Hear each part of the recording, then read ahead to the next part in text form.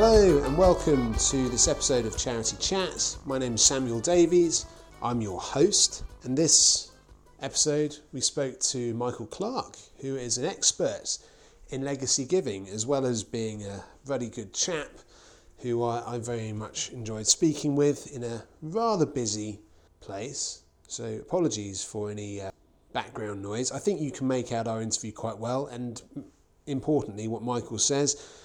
Anyway, I'll stop babbling. Let's listen to my interview with Michael Clark. Here we go.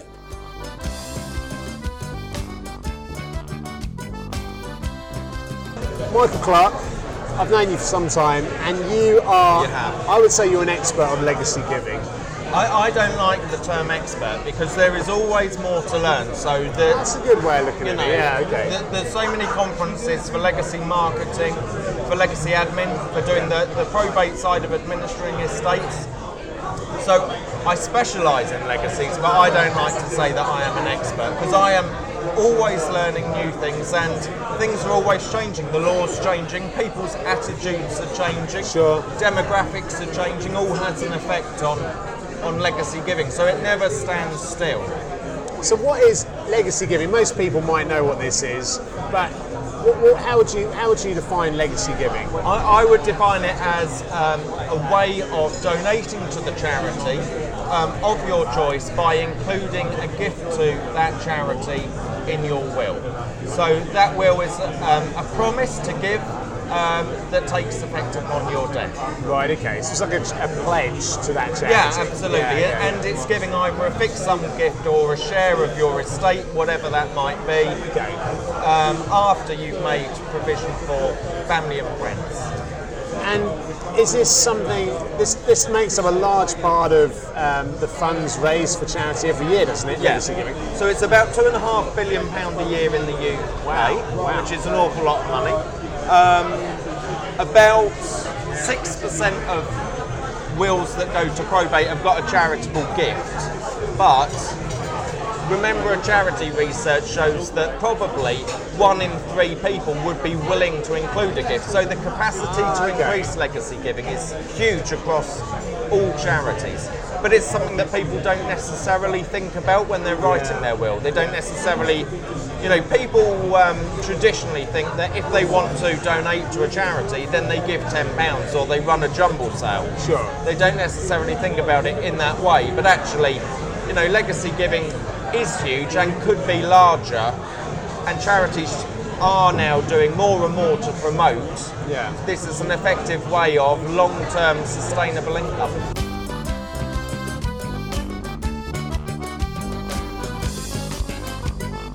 Do a lot of people have wills? I mean, is that where it starts? Is it that there are a lot of people out there that don't have a will, or is it just a lot of people haven't thought to include charities in their wills?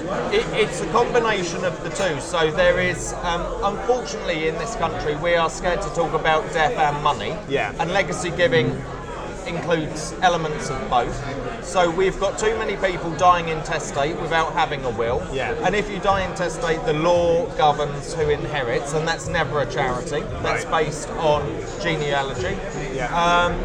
So that's one issue, and the other issue is people who write wills need to consider or need to be aware of the fact they can include gifts to charities. Something that people don't necessarily think about. It's quite a natural characteristic to think about looking after your husband or wife and your children, which is fantastic, and all charities would be recommending that you do that. But asking people after they've done that, could they consider leaving a gift to charities normally that they've supported during their lifetime? But a lot of people leave gifts to charity when they've never actually supported them during their life. So actually 50% of people across the country who leave gifts are not on that charity's database before they've died.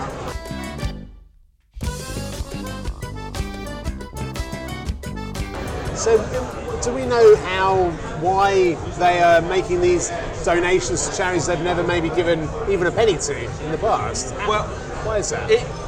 I think it's the basis that charities see their supporters as the people who are on their database. But actually supporters consider themselves a supporter of the charity if they believe in the cause and keep an eye on the work they're doing. That's interesting. But a lot of people, they don't want to go on databases, they don't want the direct mail, they don't want the newsletter. Actually, they know what that cause does. Yeah. They know what that charity does in the cause, it's close to their hearts. And a lot of people would rather give where it doesn't affect their income during their lifetime. Sure. So they'd rather keep their money and enjoy it during their life and say, actually, I've left money to this charity in my will. They will have, 10% as an example of whatever's left out of my estate. It means that I can continue to enjoy my life. I'm not on the database, and I'll choose to support in that way. It's interesting, isn't it? Because we spoke a little while ago to Mandy Johnson at the Small Charities Coalition, and one of the things she mentioned was that large charities are well known, and people, when they want to make a donation, they think of the large charities that everybody knows.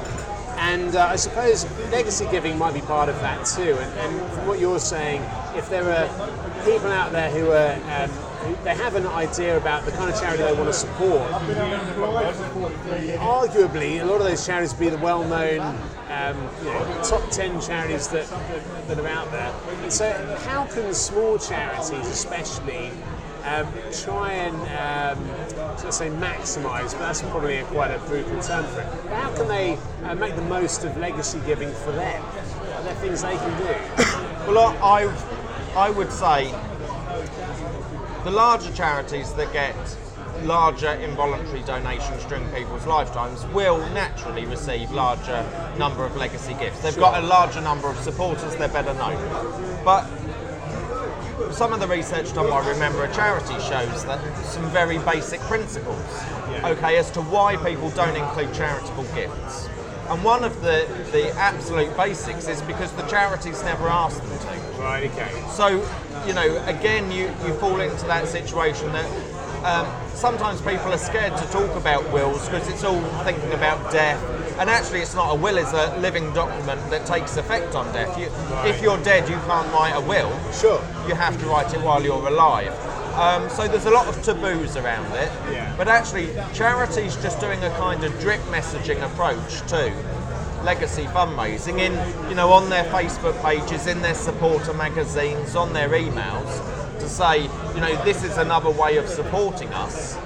And that kind of puts in the back of people's minds that the next time that they write a will, which is normally after the death of a family member or after marriage or after having children or a change in financial circumstances, the hope is then that when they go and revise the will, because they've got people to add in or they've got people to take out, that they also remember, that small charity that we like and we support, they asked if I'd consider leaving a gift, and now actually I'm writing my will, I will. Right, okay. So it's quite simplistic. Yeah, absolutely. Where there's a will, there's a way. That's used too much. Too much.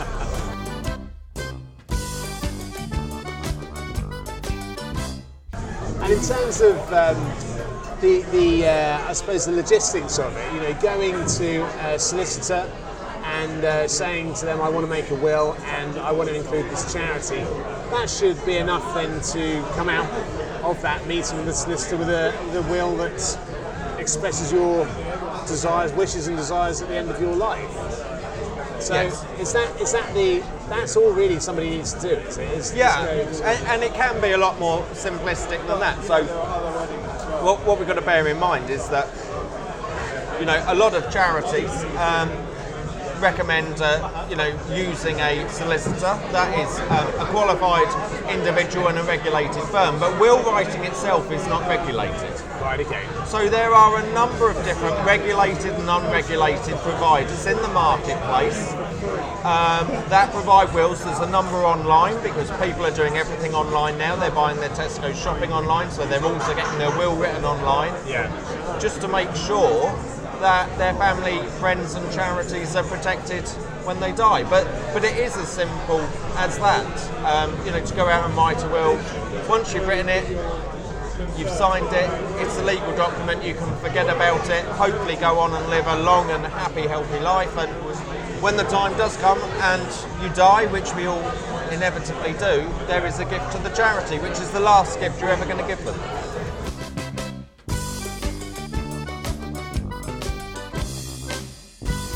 Are there risks? I'm sure I've read or heard somewhere, and it could be just one of these urban myths now, I'm not sure, but there's certainly a sense of wills being contested by the families of people that have passed away. And how can charities protect themselves against a family contradicting what it says in the will, that a charity will get this percentage of my estate? What can charities do? Well, so what we have in this country, and we're very fortunate because there's a number of countries that don't have it, is what we have in England and Wales at least is what we call testamentary freedom. Right. Now what that means is that the law doesn't automatically govern, like it does in some other countries, who we should leave our estate to. Okay. So, for example, I was in Brussels last year doing a presentation for Testament V, which is the equivalent of Remember a Charity over there. Right. And over there they have laws that say what percentage of your estate you must leave to your children. Wow. And you have to do that. Wow, okay. So your ability to leave your estate is restricted, not entirely, but by the laws. So over here, we don't have that. However, so whilst we have that testamentary freedom, there's legislation, which is the Inheritance Provision for Family Independence Act, 1975. Catchy title. Which is a really catchy title, absolutely. And that came about because those close family members that are defined under that act and those financially dependent upon somebody during their lifetime have a right under that act to actually make a claim against the estate that they should be provided for. So the best thing for charities to always do is to say to their supporters, and when they do legacy marketing, to say you should write a will, you should protect all of the people that you love, you should make provision for your family and those that you love, and we would be grateful if you would consider after making that provision, including a gift to charity. Right, okay. That's not, charities are not there to say actually disinherit your loved ones in your will and leave your estate to us. Actually, that's not what we want to do at all. There's a lot of myths about that. And estates are contested, and there's been some quite high-profile ones where there was an Isla and Mitson case which, hit the Supreme Court, where a lady didn't make provision for her daughter, who she'd been estranged from for 30 years. She wrote a statement of wishes, an accompanying note to her will, and said, "I've not made provision because we don't get on, I've had nothing to do with her for 30 years, and she's not been dependent on me during that time." And that daughter successfully brought a claim. And, one of the key learnings that came out of that was that during the various judgments as it went through the court system, there was an award made which shook up the charities involved, really, because it had been so clearly expressed why the lady didn't want her to inherit. One of the key learnings from that, not that it was particularly wrong in that case, is for charities to always be able to show where relevant that person supported during their lifetime and why they'd included those charities. Sure. So it's not always possible because half the people who leave gifts haven't supported during their lifetime. Absolutely, yeah. But we do have to bear in mind that we need to make provision for our close family members, and we need to bear in mind. And it wasn't the case in Isla and Mitson because the daughter had nothing to do with her mother for 30 years. Right. But we almost have, we have responsibility for those who are financially dependent upon us.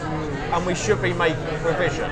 And people need to think carefully about that, and who is financially dependent, because it is wrong to then feasibly die, having left a will, and that person who has been reliant upon the person who's died for so long financially not to have provision. But it has to be said, there's a lot of media scrutiny, but the majority of wills are not contested. They go through probate. People, they think carefully about writing a will. They think carefully about who to include and to what proportions. They need to keep considering what their wealth is at the time and how it will change over time. Sure. Because as we grow older, we might spend it all in retirement, going on saga cruises. Absolutely. That's certainly my plan. I love ballroom dancing. And you're getting close to that age and now, I'm growing. Unfortunately, legacy giving, I am very fast becoming a very good legacy prospect myself. Have you got? You don't have to include this, but have you got a legacy? Yeah, I am. You've got a will, right? You've got a yeah. will, yeah. I actually am different. A lot of people write their first will at around my age, which is 19. Yeah. It's 36 next month. Now I am actually in. I know I don't look it. 36 on Sunday. Are you? Well, happy birthday for Sunday. You are. You look significantly older. I know. I'm surprised. I'm actually in the course of writing my fifth will. No way. Because, you see, for me, I'm not married. I haven't got any children. Yeah. But I have people Live the Playboy lifestyle.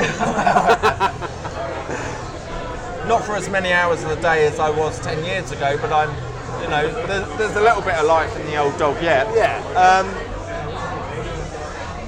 But I have people in my life who I love, but people come and go. Thank you. People come and go, and your will needs to reflect that. Yeah. But I have left, or I will be including. My current will has 3 charitable gifts in it for each of the 3 charities I have and currently work for. Right. My new will have 4 charitable gifts in it, because since my last will, I have also become a trustee of a children's charity, which I will be including as an addition. I have spent over 10 years in the charitable sector, so the value of my estate is what I would class as a legacy professional as nominal. So I'm, whilst it's important to include a gift, unless my financial position changes drastically, all gifts, of course, are appreciated. But realistically, I doubt that my estate is 6 figures, so the charitable gifts aren't.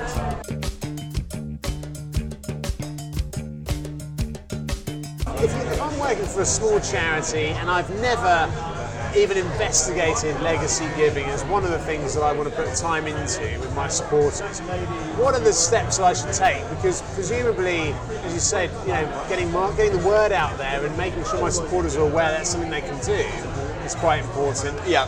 Getting them to pledge their support, is that something I've seen that with other charities? Is that something that you think could work? So rather than getting somebody to give you money there and then, to at least say I will give you money, and then to kind of update them then between the time they've pledged and the end of their life? Is that a kind of a... Well, the difficulty is, of course, wills are confidential documents, so charities always like it if a supporter says to them, yes, I've included you in my will. It allows us to know that there's going to be long-term income. Sure. But people predominantly want to keep their wills private and don't say. Thankfully enough people do, so that, because what all charities want to do is thank people for including a gift during their lifetime. Of course. But I think the steps ultimately are that the charities need to tell supporters that it's a way of supporting them.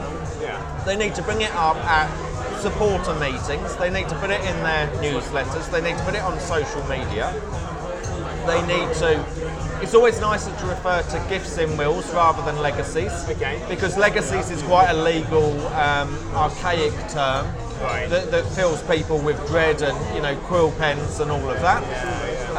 They need to show how easy it is. A lot of charities can run their own will schemes. Okay. So local charities, if you take hospices and charities where the beneficiary service is local, they can ask local solicitors if they'd sign up for like a free wills scheme. Right, okay. So they could actually offer that out to their supporters to say that this, as part of corporate social responsibility, these group of solicitors in the area are providing 10 free wills for our supporters. Now, you're not allowed to say that you can only use it if you include a gift, because the Institute of Fundraising have got very tight regulations around. And it wouldn't serve a charity to do that anyway, would it? Because then you've always got this sense of, you're pushing people into doing something they don't want to do. That's not a good. As long as you ask people to consider, what charities also do appreciate is each person is an individual. They've got a unique family environment. They've got unique wealth. They've got unique people who are financially dependent on them, and they've got unique wishes as to who they want to benefit from their estate anyway. Sure.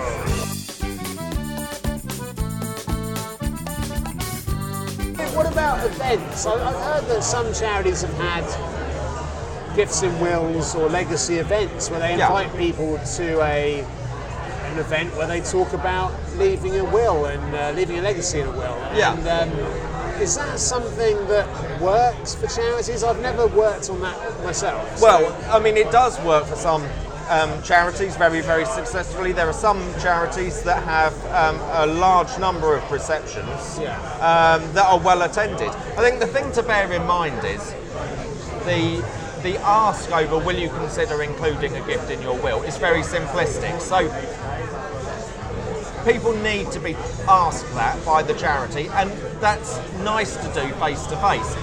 But what a lot of those receptions, quite rightly, what their content is actually something a lot broader. The reason why they call them legacy events is to be very clear to the supporter before they respond to the invite, before they leave home, what messages they're going to hear that day. No charity wants to shock somebody by introducing it when they're not expecting it. But those kind of legacy events and legacy receptions, different charities operate them in different ways, but traditionally what you would expect is an overview of the charity, the work that they do, who the beneficiaries are, the impact that they have. You would expect, a nice rich history, details of their future, long-term future plans. Sure. All of which you'll be interested in as the supporter because you're supporting them anyway. And then there is an ask to say, actually, would you consider including a gift in your will? This is the difference it could make in the future, in addition to the fantastic support you're already providing. Absolutely.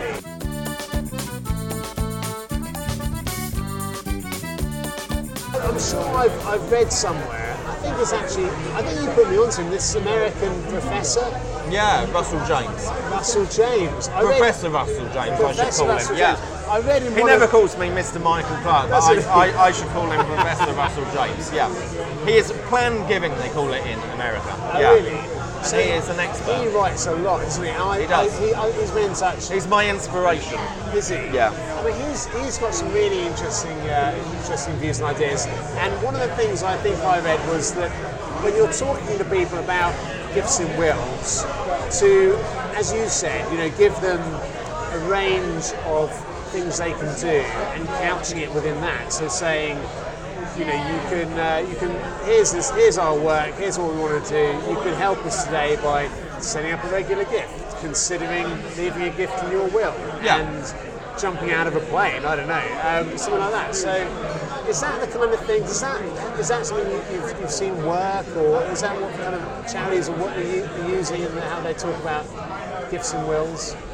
Yeah, I mean, to a degree, I think the most successful way of showcasing gifts in wills, and this is hard for charities that haven't received any legacies, but the most successful way is case studies, right? Because generally the public perception is that it is people who've never married, people who've no children, people who didn't like other people, and people who are rich, that they are the only people who leave gifts. So actually normalising it to showcase, a great case study is a grandmother who's written a will, has 2 children, 4 grandchildren. She's included all of them in her will. but she's also supported a charity during her life, and she's made a provision for them as well. Right, okay. That is the best kind of case study, to just show, actually, because everyone has got something to give. Yeah. It's only natural you want to make provision, and you should make provision for the family. There is a public perception that you're cutting family out if you're including gifts to charity, okay. and of course that's not right. And the charities actually want to work closely with the families and say, first of all, thank you very much for your relative who's died and left a gift, and actually let us show you what it's going to help to achieve, whether that's sending an impact report or a stewardship program, taking them around a research centre. It's certainly something I've always tried to work closely with families and say, keep in touch with them after we've received the money, and say, certainly the kind of best practice, as far as I'm concerned, is to write to the family in 6 months, a year afterwards, and say, this is the work that we've done over the last 6 months. This is the impact, and this has been possible in part due to your relatives' kind gift in their will. Right, okay.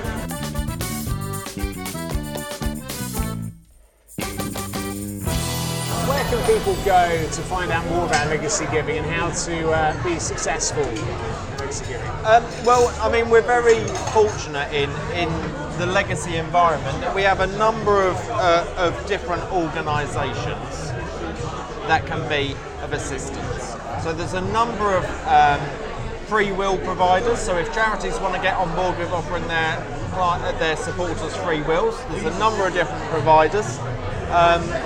So at Cystic Fibrosis Trust, I work closely with Capacity Marketing, which is the National Free Wills Network, which has got a range of independent solicitors over the country. So we are able to provide our supporters during September with inquiry generation to get a free will, in the hope that they consider it including us, but without the undue influence that they have to. Is that September because of Remember Charity? Absolutely. Yeah. So there is also Remember a Charity. So Remember a Charity is a consortium of around 200 member charities, which aims to do something that no single charity can do on its own, which is to change the public perception of including charitable gifts and getting people to write a will and consider including charitable gifts. Brilliant. And they also do a lot of work, it's something that charities often overlook, they do a lot of work with will writers, so solicitors and professional will writers, to encourage them to prompt people who go in and write a will to say, actually, have you considered including a charity in your will? Yeah. Because with the best will in the world, there's another great phrase, charities can do all of this legacy marketing, but actually when you come to writing the will, sometimes you need that prompt. Solicitors aren't there to say who you should leave your estate to, but to actually, for solicitors and professional will writers to mention charitable giving is a great thing. And Remember a Charity have done a lot of work there in making sure that, charitable prompts are part of the will writing process. So Remember a Charity is making great strides. There is Legacy Foresight, which is a benchmarking organisation, benchmarking legacy data. So you can compare yourself against other charities that are in a similar field. And that's a great collaboration. And then there's the Institute of Fundraising have a special interest group. I have to mention that I'm on the committee. It's a fantastic group. 4 free events a year in London, which is great, that they are free of charge. They're sponsored by 4 different corporate sponsors, but they're free for in memory and legacy fundraisers to attend. Great. So that's brilliant. And then in Cambridgeshire, obviously God's own county, where I live, I together with 5 or 6 other people run a group which we call LIME, which is Legacy and In Memory East, where we quarterly provide half-day seminars on legacies and in memory, best practice. We have key speakers, and that's been going very well for the last couple of years. So a whole range of information available. Blimey. And for those listening, we'll have that on the Charity Chat website. Excellent. Thank you. Michael Clark, thank you for contributing to Charity Chat. A pleasure. Thank you.